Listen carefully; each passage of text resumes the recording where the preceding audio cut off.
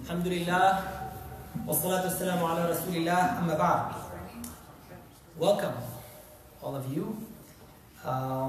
Tonight, inshallah, we're going to talk about a topic that may not be common, and that is the topic of meditation.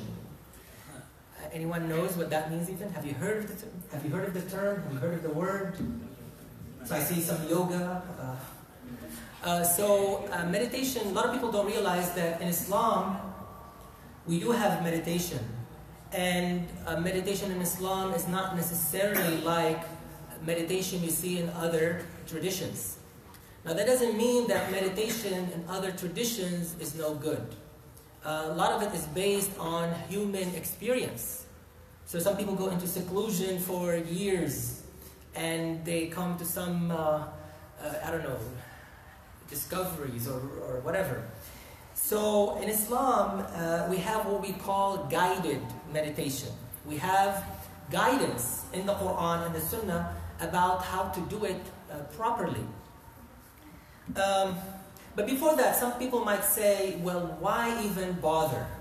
Why should I care? Especially for young people. Meditation, if anything, it's for adults or old people. Why should I care? And one big reason why everybody should care is because nowadays we deal with lots of issues, a lot of mental issues. Young people going through anxiety and panic attacks and depression. It's no longer the case that only adults face difficulties in life, face stress and a lot of work. A lot of people go through schools that are really difficult, really hard. You have lots of homework, you have lots of assignments, and you have to do lots of other stuff. So as a result, you have cases where you have very young people going through, like I said, episodes of anxiety and panic and all of that. And meditation will give you that cooling effect, if you will. And it will give you a break from the pressure of life. At the end, what you want to happen is that you want to accomplish this tranquility, this tuma'nina in Arabic we call it. And Allah subhanahu wa ta'ala told us in the Quran that if you are able to mention God properly, you're going to arrive to that peaceful state. أَلَا بِذِكْرِ اللَّهِ تَطْمَئِنُّ الْقُلُوبُ. Now the question is, well, how do I get there? In other traditions, there is a lot of interest in sitting down, maybe in a dark room, maybe closing your eyes, and trying to stop your train of thought, because you are bombarded by thoughts every second. And those thoughts distract you. And they in fact, prevent you from having a good time. And in fact, a lot of times, they bring sorrow to your life. They bring sadness to your life. And you ruminate, and you keep doing that. So it kind of spoils the fun. And it deprives you from living in the present moment. So a lot of meditation practices, their aim is to allow you to enjoy the present moment as much as possible. Now the question is that an aim in Islam? Is that what Islam wants you to do? To be able to enjoy the present? Well, that's one aim. But it's much more. Basically, in Islam, there's like 3 or 4 steps. To make it very simple. The first step is to open your eyes. Not to close them, but to open them. And you see tons of verses in the Quran that talk about nazar. That you open your eyes and look around you. That is the first step. For example, Allah subhanahu wa ta'ala tells us, أَوَلَمْ يَنْظُرُوا فِي مَلَكُوتِ السَّمَوَاتِ وَالْأَرْضِ. Have they not looked around them in the kingdom of the heavens and earth? Very simple. You just go outside. I know some people now stare at screens for hours, non-end, playing games, being on social media, Snapchatting or going on Twitter or Facebook, and you spend hours and hours staring at a screen. But Allah subhanahu wa ta'ala is telling you, go outside, and stare at the skies.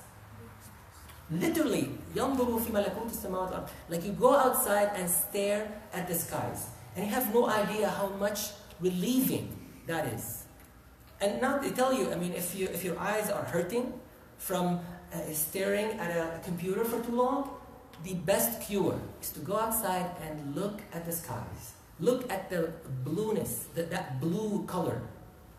And that gives you, because we're made to look at nature. We're not made to look at computers and tablets and phones. And you see this over and over again. For example, in one verse, قُلْ انظُرُوا مَاذَا فِي السَّمَوَاتِ وَالْأَرْضِ. Not only that you look at the sky and that's it, you look into details, ماذا, like what's in it. So look at the sky, you can look at planets and stars. I mean, maybe you could learn how to tell the difference. I mean, how can you tell the difference between a planet and a star? Stars that blink. Yes, the stars blink and the planets do not. So it's really, if you train your eye, you can easily tell the difference between a planet and a star. So we say twinkling, right? The twinkling of a star. The planet does not. Yes, sir? Planets are bigger. And they are bigger, yes. So immediately after sunset, you can see Venus right away. Venus is so easy to tell. The sun, you said? Yeah, but don't stare at the sun. But we're talking about planets. So we have Venus, you can see easily. You can see, what other planets can you see? Jupiter, yeah, Jupiter is so easy to spot. You don't need any telescope. What else? I have a question. So you said that the blueness of the sky helps to Yes. look at. Does it count if you look at a picture of the sky through a screen? It's not as good. No. Don't fool yourself. You don't look at a screen that has some nature. Yeah, it might have some cooling effect. It's much better to go outside and look at the actual sky. If you got the chance to look at something real, why do you want to look at something fake? Okay. You guys go there. Another verse says, not only that you look at it, he said, get out and travel. He says, قُلْ سِيرُوا فِي الْأَرْضِ. Go and walk on earth. ثُمَّ انظُرُوا كَيْفَ بَدَأَ الْخَلْقِ. The two verses actually. One of them says, go out and look around you and explore. I mean, in fact, this verse, if you think about it carefully, it says this is one way to discover how life began on earth. Because it says, فَانظُرُوا كَيْفَ بَدَأَ الْخَلْقِ. How life started on earth. You don't find this in any other religion. The other religions were trying to hide this. They said you cannot go and explore, because you might find something that is contradictory to religion. Islam from the beginning says there's nothing to be afraid of. Go outside and look and learn, observe, take notes, and learn how it all started. Because there is no contradiction between revelation, true revelation, and nature. But a lot of people think there's a difference. They call it, they say this is a natural religion. And then there is revealed, or the revealed religion. In Islam, we don't distinguish. We say Islam is Dinul Fitra. Islam is the religion of nature. Our nature, everybody's nature. So this is important. So we have this call over and over again in the Quran, this call to look and use your senses. I mean, think of your eyes as sensors, your ears, all the senses in fact, even the smell and the taste, all of that, and the touch. All of these are sensors that Allah subhanahu wa ta'ala created. And this is the first step in meditation. This is the input. This is how you get the input from nature around you. So that is step number one. Step number two is tafakkur. A lot of times when we talk about meditation, people think of tafakkur and tadabbur. If you want to translate meditation in the Quranic language, it is mostly those two things, tafakkur and tadabbur. Right? So tafakkur is basically to reflect and to ponder and to contemplate and to think deeply about something. So that is the second step, where you process the information. So the first one is you sense it, and the second one is you process it, you analyze it. Like you look at the heavens, you don't just look at it and say, it's not a big deal, it's kind of dumb, let me go back to my game. No, in fact, you're able to take some meaning out of it, to make something out of it. In fact, Allah subhanahu wa ta'ala told us that this is one of the goals. He said, وَيَتَفَكَّرُونَ فِي خَلْقِ السَّمَوَاتِ وَالْأَرْضِ. They think, they ponder, they reflect upon the creation of the heavens and earth. And then they come to the conclusion, رَبَّنَا مَا خَلَقْتَ هَذَا بَاطِلًا سُبْحَانَكَ. What are you doing there? Taking notes as a group. As a group, that's not a good idea. Don't you have I know you have multiple pens, but you need multiple notebooks. Anyway, you can do that, but don't make a lot of noise. It's good to collaborate, don't get me wrong. Just don't make a lot of noise. Thank you. What was I saying? Oh, you Pop quiz. talk about looking at the universe things, though. Okay, good. I'm not joking. What else? What else was I talking about? That's the last thing I remember. That's the last thing. That is the last thing I said. Okay, good. Meaning. Yes, that's exactly the last thing I said. Excellent. Good job. Now, this guy was listening. The reason we say that is because nowadays, a lot of people, they say, well, science is separate from religion, right? And science is all that matters. And science is all about the how. It's not about the why. There's no way we can learn or tell what the why is, why the universe was created. The only thing we can do is study how the universe came about.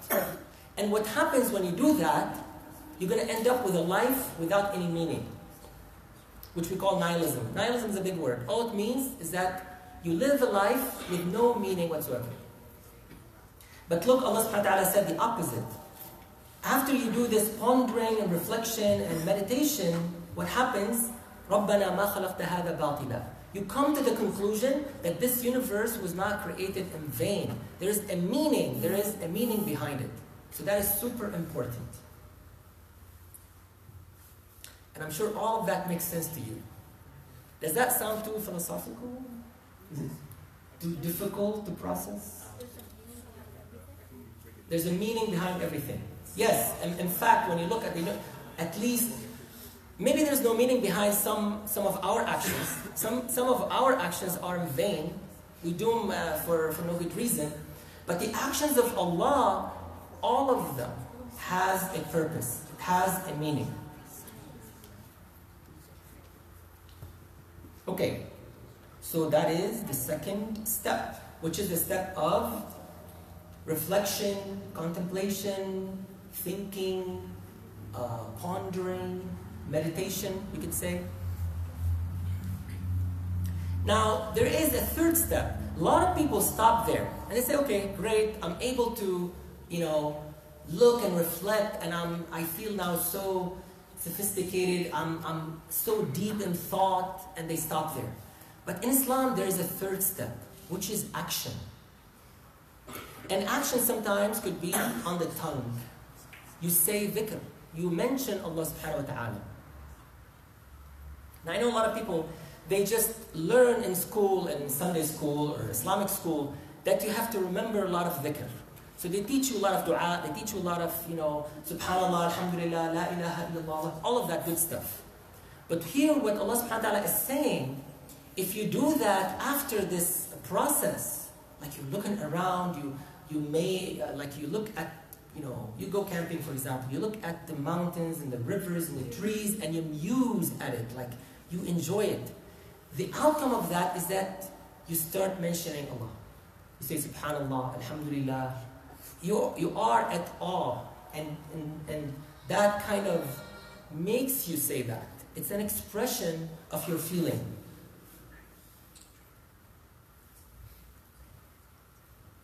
So that is the third step, which is when you mention Allah subhanahu wa ta'ala. And then finally, like I said, when you do all of this, you're going to feel some peace and some serenity and tranquility in the heart. So if your heart is racing because you have so much work and you are under a lot of pressure, this is definitely a way to reduce the anxiety and the panic and the pressure. Okay, so now we're gonna tell a little story, and that is about Prophet Muhammad ﷺ. So it's not just that the Quran said that, or that it's all over the Quran. If you look for the word يَتَفَكَّرُونَ, you see many examples of that. So Allah subhanahu wa ta'ala is inviting us to think all the time, to reflect, to contemplate, to ponder all the time. But it was also the practice of the Prophet, peace be upon him, even before he was a prophet. So let us listen to the story. So Aisha, the wife of the Prophet, or the Prophet's wife, narrates.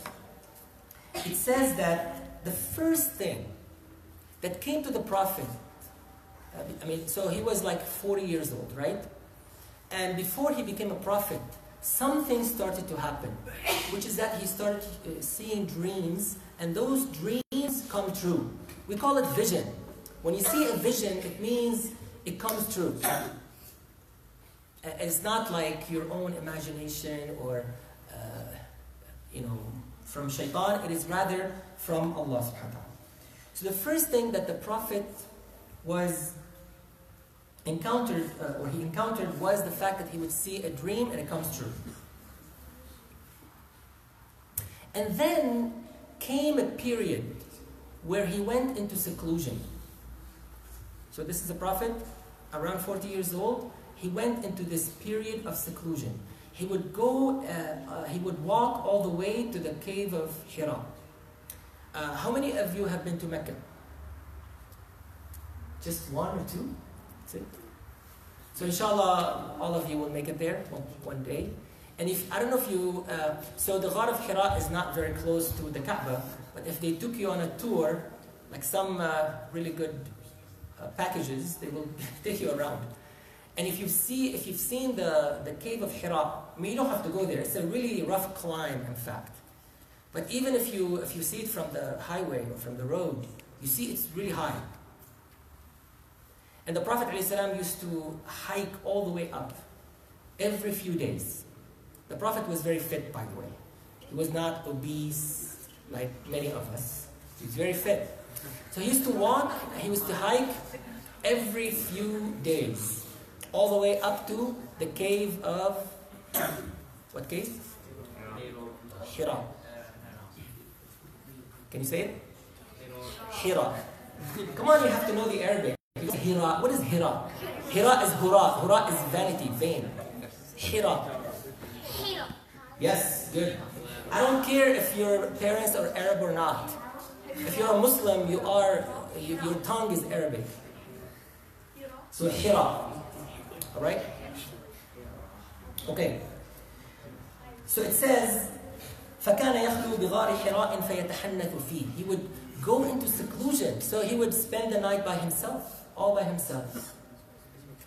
And inside the cave, it's also very, at least in some areas, it's very narrow. But the scene from up there is beautiful. You see all of Mecca. So he would spend days and nights worshiping God the way he knows it. At the time, there was no prayer, there was no salat. He was not a prophet yet. But he would try his best. قبل أن ينزع إلى أهله ويتزوج. And then when his provision runs out, so he would take provision like food and water, and once that provision runs out, he goes back to his wife Khadija. So he would do that every few days. So you can imagine the majority of his time in the cave, what is he doing? Praise, worship. Meditation. That is a topic, so we have to remember this word, meditation. He is contemplating, he was musing at the universe, at the heavens and earth. He was making tafakkur and tadabbur, reflection. So these words will be on the quiz. You have to remember them. Tafakkur and tadabbur. What is tafakkur? Thinking. Thinking, reflection. What is tadabbur? Preparing. What is it? Preparing. Preparing? No. Tadabbur. No. That is tadrib. Maybe you're thinking of tadabbur. Yeah, that's different. Tadabbur. Not tadbir even. Tadabbur. Tadbir is to plot and plan. Tadrib is practice. It's a new word. Forget about the other words, tadbir and tadrib. Tadabbur is to contemplate. Tadabbur is to contemplate and to ponder. So these words are essential. You have to remember them. Okay, so he would do that every few nights. حتى جاءه الحق وهو في غار حراء, until one day the truth came to him, and it was actually angel Jibreel alayhi salam. So Jibreel came to the Prophet alayhi salam while he was in that state in the cave of Hira. And we know the story, right? When Jibreel asked the Prophet, read, and the Prophet would say, I do not read. Yes? Why would the Prophet Muhammad go to the cave? Why would he meditate? For what reason? So the question is, why would the Prophet ﷺ go to the cave to meditate? It is not really clear the actual reason. It could have been an inspiration by Allah subhanahu wa ta'ala to go there, because obviously this is how he met Jibreel. If he did not go there, he would not have met Jibreel alayhi salam. So it could have been an inspiration. Just like, for example, the Prophet never worshipped an idol. You say, well, how is that? Why is that so? I mean, he was around his people, and all of his people, all of his tribe worshipped idols. But Allah subhanahu wa ta'ala would make it happen so that he does not worship any idol. So if he was invited to a party when there's lots of like drinking and womanizing and calling and worshipping idols, Allah subhanahu wa ta'ala would prevent the Prophet from going there. So you can call it divine protection, if you will. The Prophet ﷺ was guarded from the beginning. Even before he was a prophet, he was guarded. He was in fact prepared to become a prophet. And you can think of this as a form of preparation. So Allah subhanahu wa ta'ala was preparing the Prophet to become one when he inspired him to go to the cave of Hira. Because again, this is one form of preparation. You need to have a clear mind. You cannot be busy with other people going into business and going to the markets. You need to clear up your mind to be ready for such a heavy duty, heavy, task. Allah knows best. Good question. Did you all hear the answer? Because I know some of you were talking. We shall all add it to the quiz. It's a good question. Oh, now we have the prizes. Actually, a brother gave me a pillow. I'm not sure what to do with it, but I'll borrow it. I know if I I'll borrow rest on it, I'll fall asleep. You want it? Yes, I mean.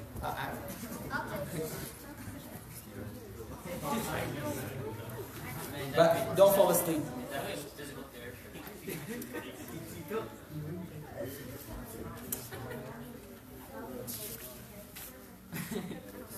Okay, so when Jibreel alayhi salam came to the Prophet alayhi salam, the Prophet responded that he cannot read, and then we know the beginning of Surah Al-Alaq was revealed. Iqra' bismi rabbika alladhi khalaq. You all know the surah, I hope.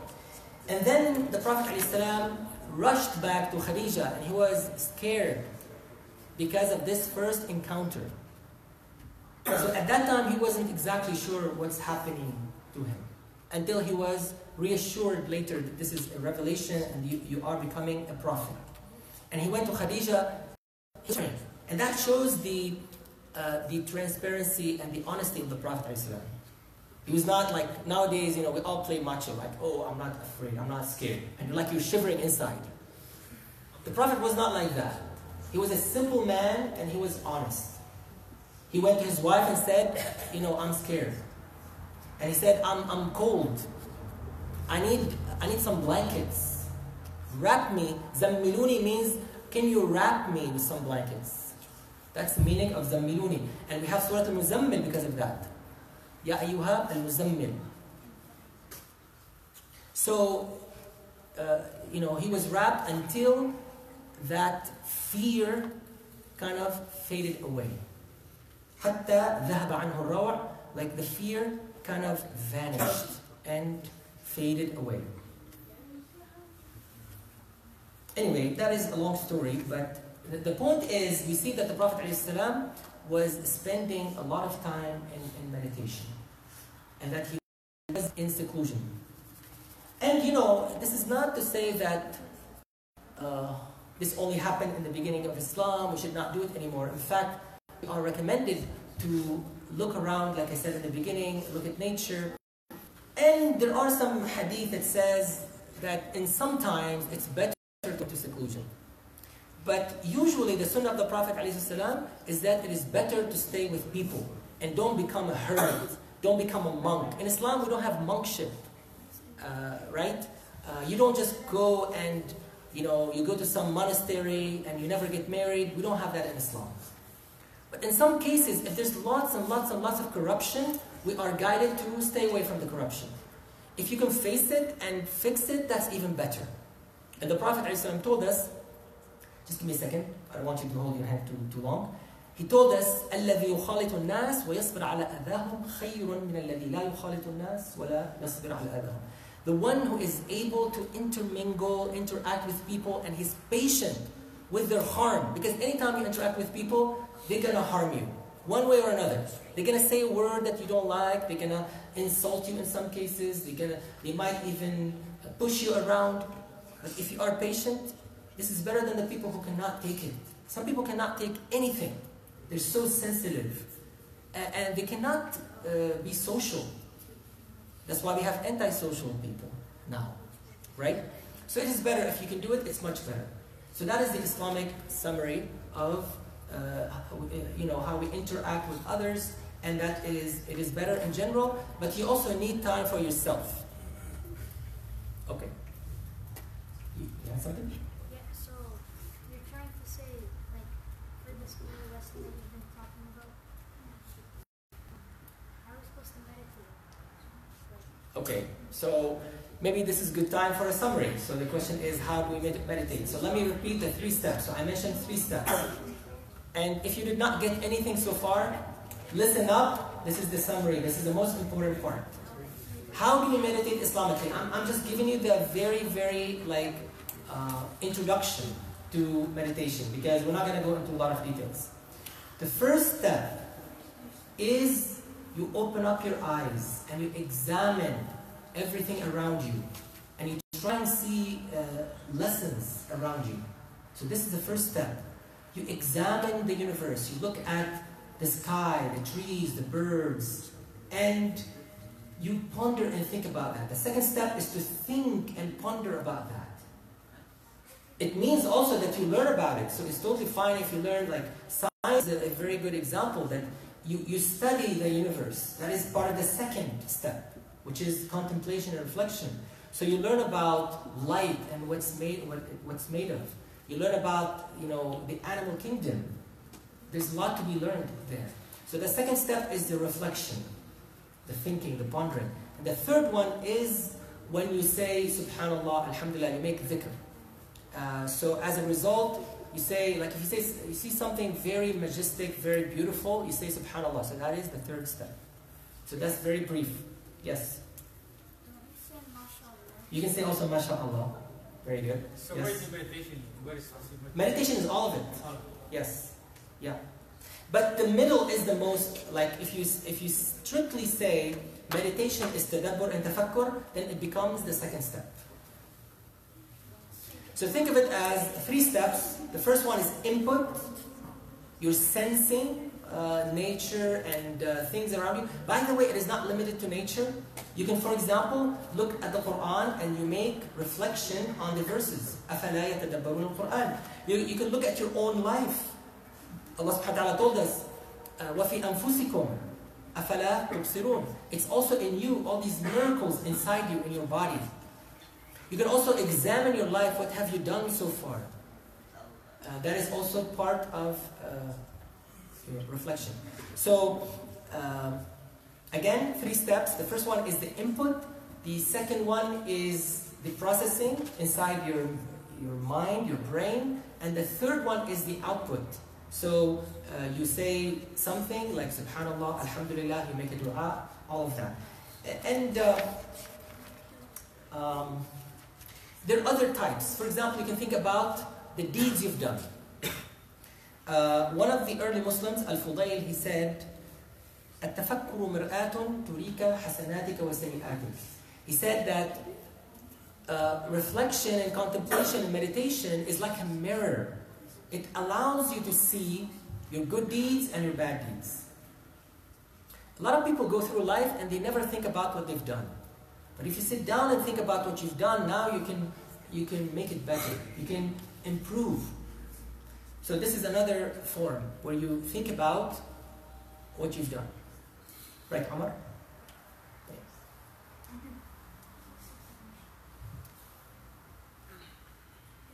Again, I have a lot of material, but again, because I have a young crowd, I want to make sure it's simple enough. I don't want to go into a lot of details. I think this is good enough for now. If you have any questions, now is the time to ask questions. Oh. Yes. So this is like a bit off topic, but when you mentioned like the Prophet like coming down from the mountain and like talking to his wife and figuring out he was a prophet. Like for his wife's cousin, did he ever, the one that told him that he was his prophethood, did he live until Prophet started like preaching, or? Oh, you mean Waraqa bin Nawfal, Yeah. the cousin of Khadija? Yeah. It doesn't seem that he did, but he said, if I were to live, I would support you. In fact, let me, I think there is a bit of that mentioned in the narration itself. So what happened, Khadija took him to her cousin. Her cousin was a Christian, and he was a learned man. So he knew about scripture. That's why Khadija took him to Waraqa bin Nawfal. And he used to write Injil in his hand. He used to write the gospel in his hand. It says, وَكَانَ يَكْتُبُ الْكِتَابَ الْعِبْرَانِي فَيَكْتُبُ مِنَ الْإِنْجِيلِ مَا شَاءَ اللَّهُ أَنْ يَكْتُبُ. He used to write Hebrew. And he would write as much as Allah would allow him to write. And he was an old man, he was blind. He was blind. Khadija asked Waraqa. She said, "Oh cousin, oh cuz," as we say today, right? Ibn Am. Even in Arabic, it says Ibn Am. It didn't say Ibn Ammi. Like Ibn Am, it's like cuz. Isma' min ibn akhik. Listen up to your nephew. Now again, he's not the nephew, but this is just to show the closeness. فقال له ورقة. So Warqa said, يا ابن أخي ماذا ترى؟ فأخبره الرسول صلى الله عليه وسلم خبر ما رأى. So the Prophet told him exactly what happened to him in the cave of Hira. And Warqa told him, هذا الناموس الذي نزل الله على موسى. This is the same angel that came down to Musa alayhi salam. So immediately Warqa was able to spot or to tell that this man is a genuine prophet. And then look what he said. يا ليتني فيها جذعا ليتني أكون حيا إذ يخرجك قومك. He said, I wish I would be young, or I wish I were young. I wish I would be alive when your people will cause your exile. So he already foretold. He said, your people will kick you out. You're going to be leaving Mecca. They're not going to let you stay in Mecca. فقال رسول الله أو مخرجيهم. They're going to exile me? I mean, they're my people. They're my tribe, my clan. Look what he said. He said, نعم. He said, indeed. لم يأتي رجل قط بمثل ما جئت به إلا عودي. There's no man who came with what you came with, except that he would be taken as an enemy. He would be taken as an enemy. See, because prophets were not politically correct. They would tell it as is. Their mission is to rectify, to identify problems and solve them. And they're not about to beat around the bush or to sugarcoat. They tell us. A lot of times people read the Quran and they think it's too strong, it's too straightforward. But how else would you fix people? If you beat around the bush too much, they will not understand. So yes, the Quran is strong, it is direct, because it needs to fix our human state. وَإِن يُدْرِكُنِي يَوْمُكَ أَنْصُرُكَ نَصْرًا مُؤَزِّرًا. If I get the chance to live, I will support you like nothing else. I will support you better than anyone else. But then it says at the end, ثُمَّ لَمْ يَنْشَبْ وَرَقَ أَن تُوفِّي. But Waraqa died almost immediately after. وَفَتَرَ الْوَحِي. So he died even before that lull. There was a lull. So there was one revelation, which is Al-Alaq, and then and maybe Al-Muzammil, a part of Muzammil, part of Mudathir, and then there was a period of lull, meaning there was no revelation. And the Prophet was worried and all of that, and then Surah Al-Duha came down. That's why Allah subhanahu wa ta'ala said in Surah Al-Duha, what did he say? مَا وَدَّعَكَ رَبُّكَ وَمَا قَلَى. Allah did not leave you. Because the pagans were saying, oh, Allah forgot about Muhammad. He doesn't care about Muhammad. So the ayah was revealed, مَا وَدَّعَكَ رَبُّكَ وَمَا قَلَى. Allah never left you alone. And He did not abandon you. He did not abandon you. But it says that Waraqa died even before that law. So he must have died almost immediately after that incident. So yeah, he did not live long to see the Prophet. Good question. What would he, like, the things he said, would that count as accepting Islam? Inshallah. I mean, he had attention and he said, I will support you. I mean, his judgment is with Allah, but everything indicates that he was willing to follow the Prophet. He has every intention to do that. So we have a proof that the Prophet even invited him. I mean, it was too early. So, right? So here we see Waraqa assuring the Prophet that he was a prophet. That's how early it was.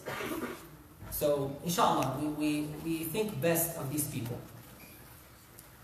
Yes? What is he the punish since he's not like are people who are non-Muslims who are Ahlul Kitab, are they going to be punished for not being Muslims? Wow, these deep questions. There's so much concern about who's going to be punished, who's not going to be punished. So he said, because he's from Ahlul Kitab, is he going to be punished? So all the people, all of Ahlul Kitab who believe in Jesus properly are saved. Especially before Prophet Muhammad. We call, some of these are called Ahlul Fatra because there was a big law between Jesus and Prophet Muhammad, right? It was like, what, 600 years? That's a long, long time. But all these people who tried their best to follow the truth are saved. And it seems like this man did his best. And like I said, I mean, he recognized the Prophet for being a prophet. In fact, he's the one who assured him that he is a true prophet. So obviously, and he said, I will support you if I get to live, but he did not live. So again, we think best of these people. Yes? Are there any of these types of people in the present day that they don't really say, oh, we're Muslim, but they believe in what's been like the original? Oh wow, that's a really good question. Are there any people like this now who still believe in the original message of Jesus? That's what you said. Well, there are people, for example, who are Unitarian, and people who, and I've met some people who do not believe in Trinity. These are a minority. But also keep in mind that a lot of people do not know about the true message of Islam. And that is because the true message of Islam never got to them. And you know, Allah subhanahu wa ta'ala said in the Quran, وَمَا كُنَّا مُعَذِّبِينَ حَتَّى نَبْعَثَ رَسُولًا. We do not punish until we send a prophet. And that means that somebody has to receive the message properly. If you receive a message and it's distorted, it's modified. Like a lot of non-Muslims nowadays, the message of Islam they get is a very distorted message. All they hear about is terrorism and this and that. They don't get the actual message of Islam. So if these people did not get a chance, We don't know. On the Day of Judgment, Allah subhanahu wa ta'ala will be the just one, right? He's not going to treat anyone unjustly, right? Right. So in some case, whoa, who just woke up? Somebody just woke up. No, I'm kidding. Okay, so is that clear? So we have some narrations that on the Day of Judgment, in some cases, Allah subhanahu wa ta'ala will test certain people. So it's not tested in this life. Like there could be somebody on an island. They never heard of anything. That's possible. I don't know. Let's hypothetically assume there's such a thing. On the Day of Judgment, Allah subhanahu wa ta'ala can test them. Also, there's a narration that says they might even receive prophets on the Day of Judgment. The Day of Judgment is too long, like 50,000 years, so it's plenty of time.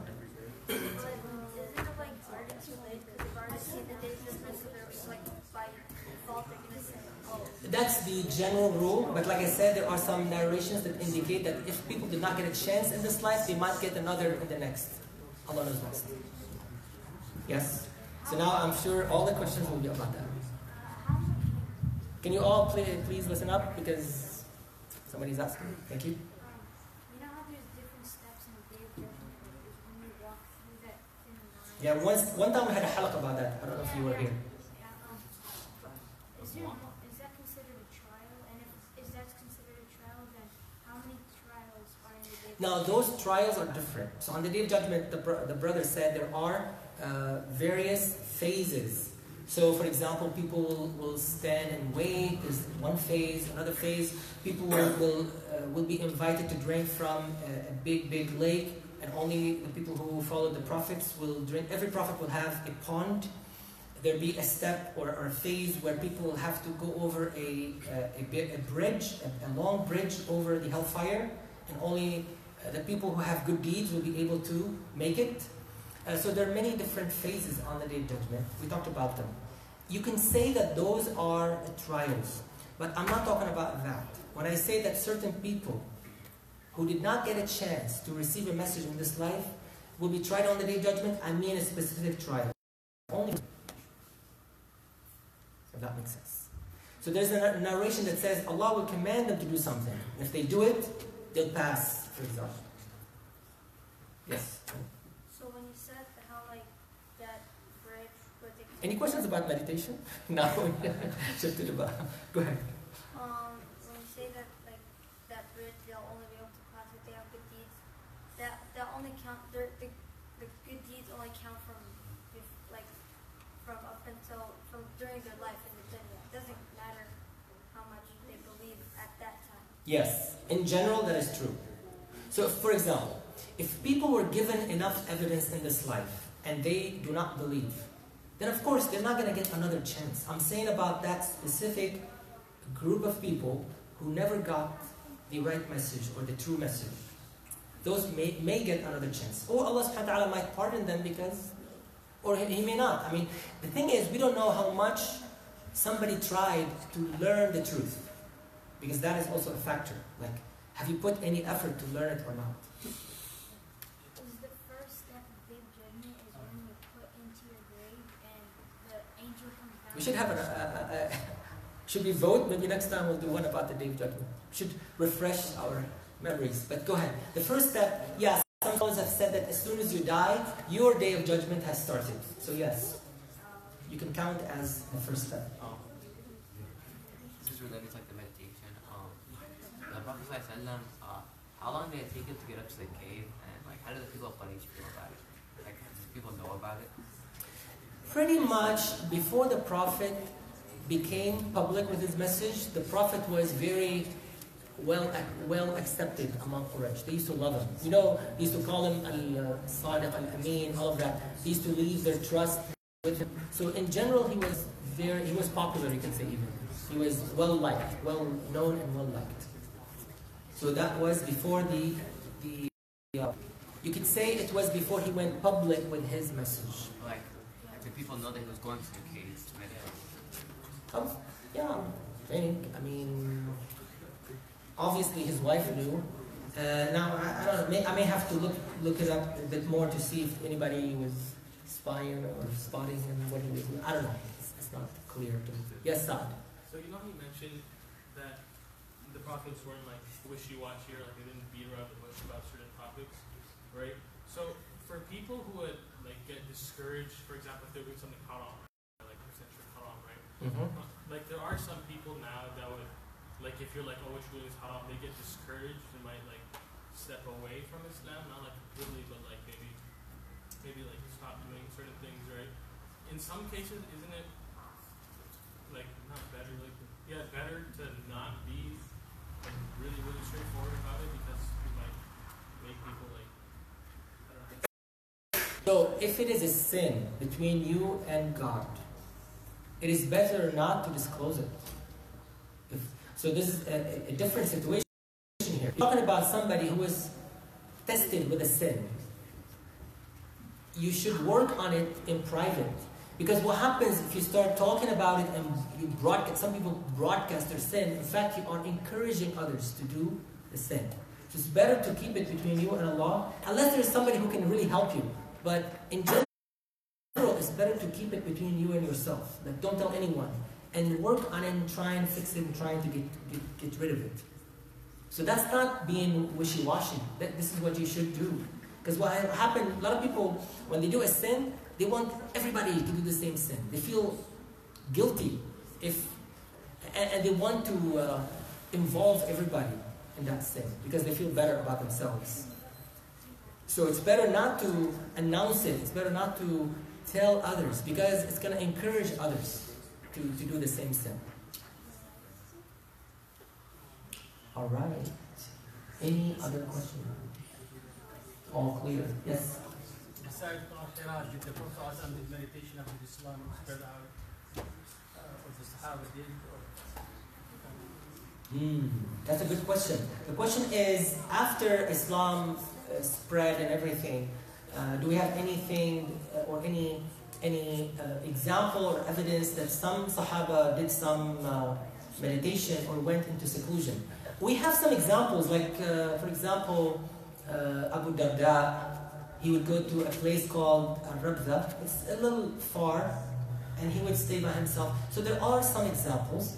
Also, we have some, I would say, some hadith that, like I said, in the future, when corruption is so common, this is a possible solution. At least it's an outlet, let's say. It's an outlet for some people. Like for example, the hadith in Bukhari where the Prophet said, يُوشِكُ أَنَّ خَيْرَ مَالِ الْمُسْلِمِ غَنَمٌ يَتْبَعُ بِهَا شَعْفَ الْجِبَالِ يَفِرُّ بِدِينِهِ مِنَ الْفِتَنِ. So in this case he said that it's almost time when, for some people at least, the best way to make money is to run away from all civilization. I'm not recommending this, I'm just saying this is a narration. That in order to, because corruption is all over the place, especially in financial matters. So if you want to keep your money clean, he said, you have a herd of sheep and you go in the mountains and you run away from all these tribulations and trials and corruption. So we do have some hadith like that. We cannot deny it, it's there. But like I said, if there's a way to deal with it and to even fix it and rectify it, or at least to protect yourself from it, that is a better solution. If you cannot, that's definitely an outlet, like I said. So we cannot stop if people want to do that, and if they feel like, I cannot protect myself, I cannot protect my family. Well, it's better to save yourself and your family than saving others in that case. And by the way, this is a general rule. Even if you decide to stay in the same city, for example, your number one priority is to save yourself and your family before you save others. Yes. I would have expected a narration by our mother Khadija on this event. She was very proud of that. Yes, very good. So the question is, the brother would have expected a narration from Khadija, not from Aisha. Aisha came later. So by the way, you notice this quite a bit.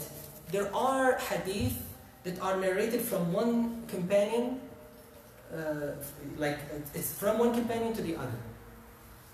So we have narrations from a later companion that heard from an earlier companion, because this idea of narration was not common in the beginning. This idea of narrating came a bit later.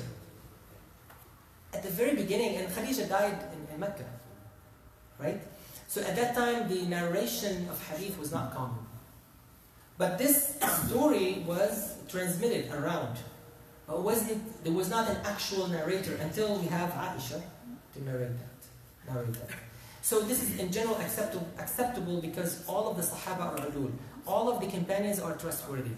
So if Ibn Abbas narrated, say, from Umar, if Ibn Abbas narrated from Umar, that's totally valid. And even if it is not mentioned, because all of the companions are trustworthy, even if there's like 3 Sahaba involved in the narration, like one from the other, if the middle companion is not mentioned, is dropped, this hadith is still valid because all of the Sahaba are trustworthy. So that's a general rule among the scholars.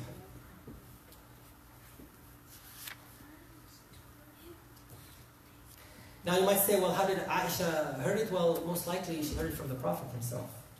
We don't know if Aisha met Khadija. I guess to right? answer my question, I just thought about it. Huh? Why would Khadija narrate while the Prophet ﷺ outlived her? Okay, sure. Makes sense? And he told it to Aisha probably? That most likely it is the Prophet who told it to Aisha, yes. Very, very, I mean, it's almost very clear, yeah.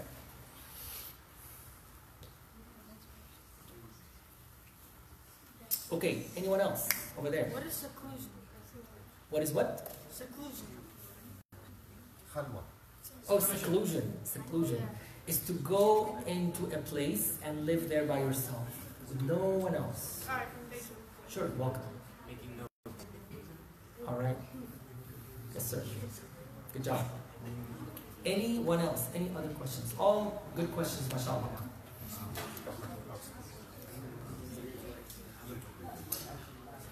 Yes. Maybe the last question. Maybe the last question. Please listen up. Yeah. What is your advice tonight for all the young associates for meditation? What is my advice tonight for all the good folks here, the good young folks, as far as meditation? Okay, you probably noticed in the beginning that we talked a lot about the idea of going outside and taking a look and looking around you. So I think maybe one of the, I would say, the problems or the illnesses of today's life and culture is that we are glued, listen up, we are glued to the screen. Like almost all the time. Like even you're trying to sleep and you still stare at the phone. You won't put it down and you take like 2 hours just watching YouTube videos and playing games and all of that. So this advice could not have been said at a better time. Like in the old days, you don't have to tell people, they're already looking at nature. Now we have a problem. I mean, and that causes all kinds of psychological problems. The fact that we are glued to those artificial objects. These are not real objects. They're man-made. They're not God-made. They're man-made. So the number one advice is that take a break from that phone. Put it at a place where you cannot reach it. You go sleep at night. Don't put it next to you. Don't say, I'm going to use an alarm. Buy an actual alarm. Like, I don't know if you recognize those anymore. Like, when no one had a phone, how do you think people used to wake up? The rooster.